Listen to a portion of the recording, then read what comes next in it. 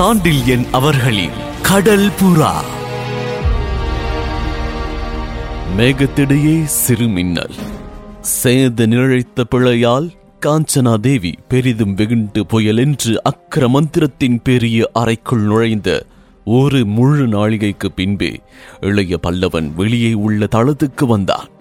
அந்த ஒரு முழு நாழிகை போனது ஒரு முழு நாளே போய்விட்டது போல் இருந்தது கண்டியத்தேவனுக்கு. அக்கர மந்திரத்தின் சிற்றறையில் நடந்தது என்ன என்பதை முழுவதும் சொல்லாமல் காஞ்சனா தேவி இளைய பல்லவன் அறைக்கு சென்று விட்டதை மாத்திரம் சேந்தன் சொல்லியிருந்தான், சுய பாதுகாப்பை முன்னிட்டு.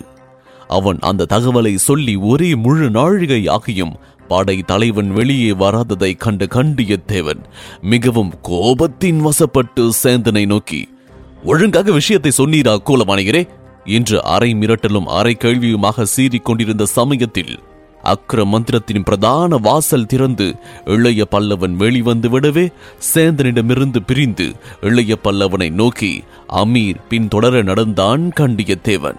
அவன் வரும் வேகத்தை அக்ர மந்திரத்தின் வாயிலிருந்தே கவனித்த இளைய பல்லவன் கண்டியத்தேவனையும் நோக்கி உச்சியிலிருந்து மேற்கு நோக்கி சாய்ந்துவிட்ட கதிரவனையும் நோக்கி புன்முறுவல் கொண்டான். இளைய பல்லவன் வதனத்தில் விகசித்த புன்முறுவலை கண்டான் கண்டியத்தேவன்.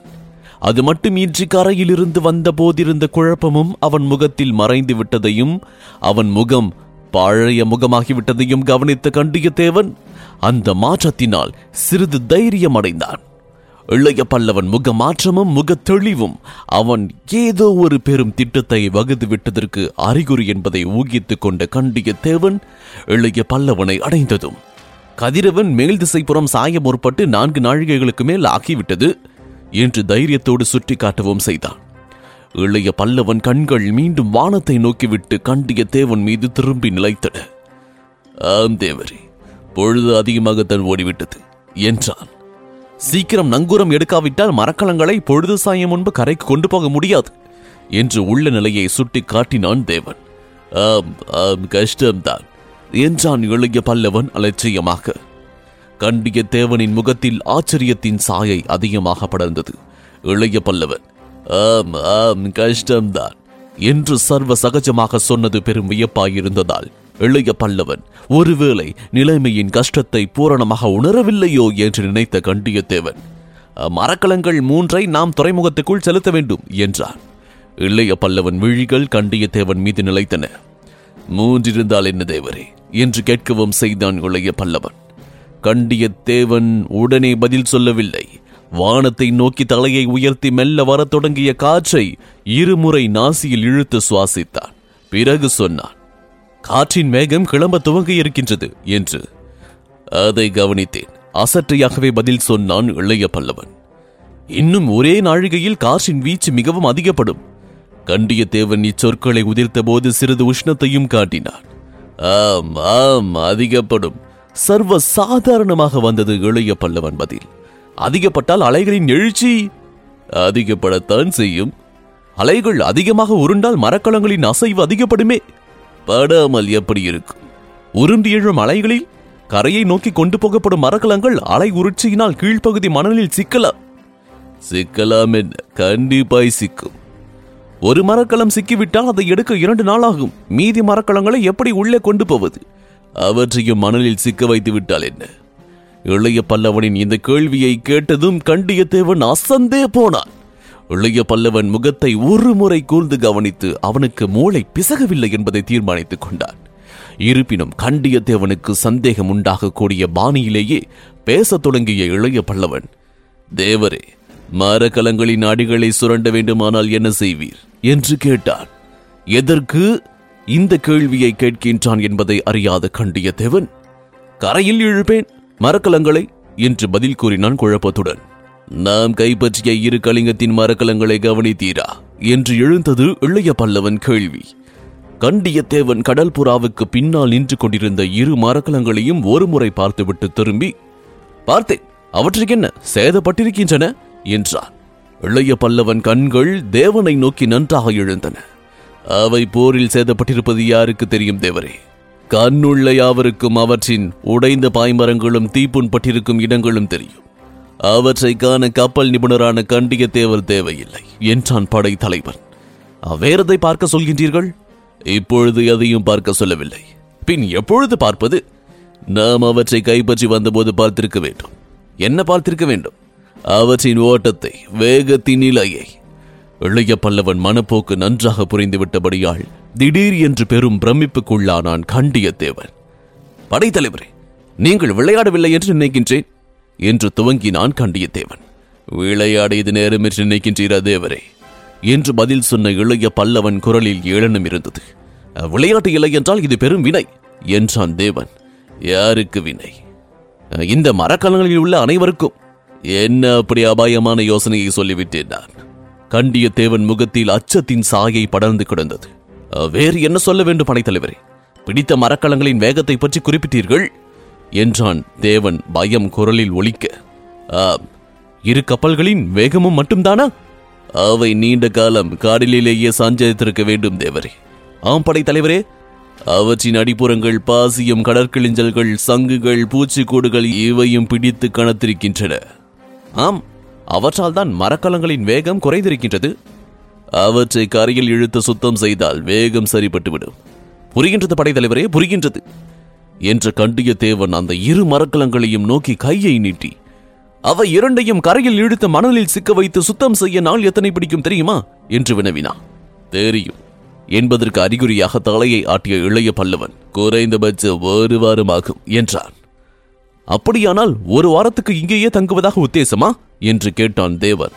குறைந்தபட்சம் 1 மாதம் தங்க உத்தேசம். முடிந்தால் காலத்தை சற்று நீட்டவும் செய்யலாம் என்றான் இளைய பல்லவன். கண்டியத்தேவன் கோபம் தெளிவாக அவன் முகத்தில் தெரிந்தது. இந்த பயங்கர எதிரியோடு 1 மாதம் இங்கு தங்கப் போகின்றீர்களா என்று வினவினான் கோபம் பூரணமாக குரலில் துணிக்க. இளைய பல்லவன் இதழ்களில் புன்னகை விரிந்தது. கங்கதேவனை எதிரி என்று புகழ்வது சரியல்ல என்றான் குரலில் வருத்தத்தோடு படைத்தலைவன். கண்டியத்தேவன் முகத்தில் கோபம் மறைந்த ஆச்சரியம் அது இருந்த இடத்தை ஆக்கிரமித்துக் கொண்டது. அப்படியானால் அவர் என்று இழுத்தான் கண்டியத்தேவன்.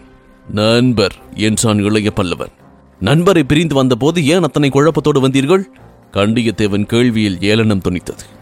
நண்பரை பிரிவதில் குழப்பமும் வருத்தமும் ஏற்படுவது இயற்கைதானே. இளைய பல்லவன் சொற்களில் நகைப்பொலி இருந்தது. கண்டியத்தேவன் ஓரளவு நிலைமையை புரிந்து கொண்டான். இளைய பல்லவன் மனத்தில் ஏதோ ஆழமான திட்டம் உருவாகிவிட்டது என்பதையும், அதை ஒட்டியே அவன் 2 மரக்கலங்களையும் கரையில் இழுத்து பழுது பார்க்க சொல்கின்றான் என்பதையும் புரிந்து கொண்டாலும் அந்த திட்டம் என்ன என்பது மட்டும் அவனுக்கு புரியவில்லை.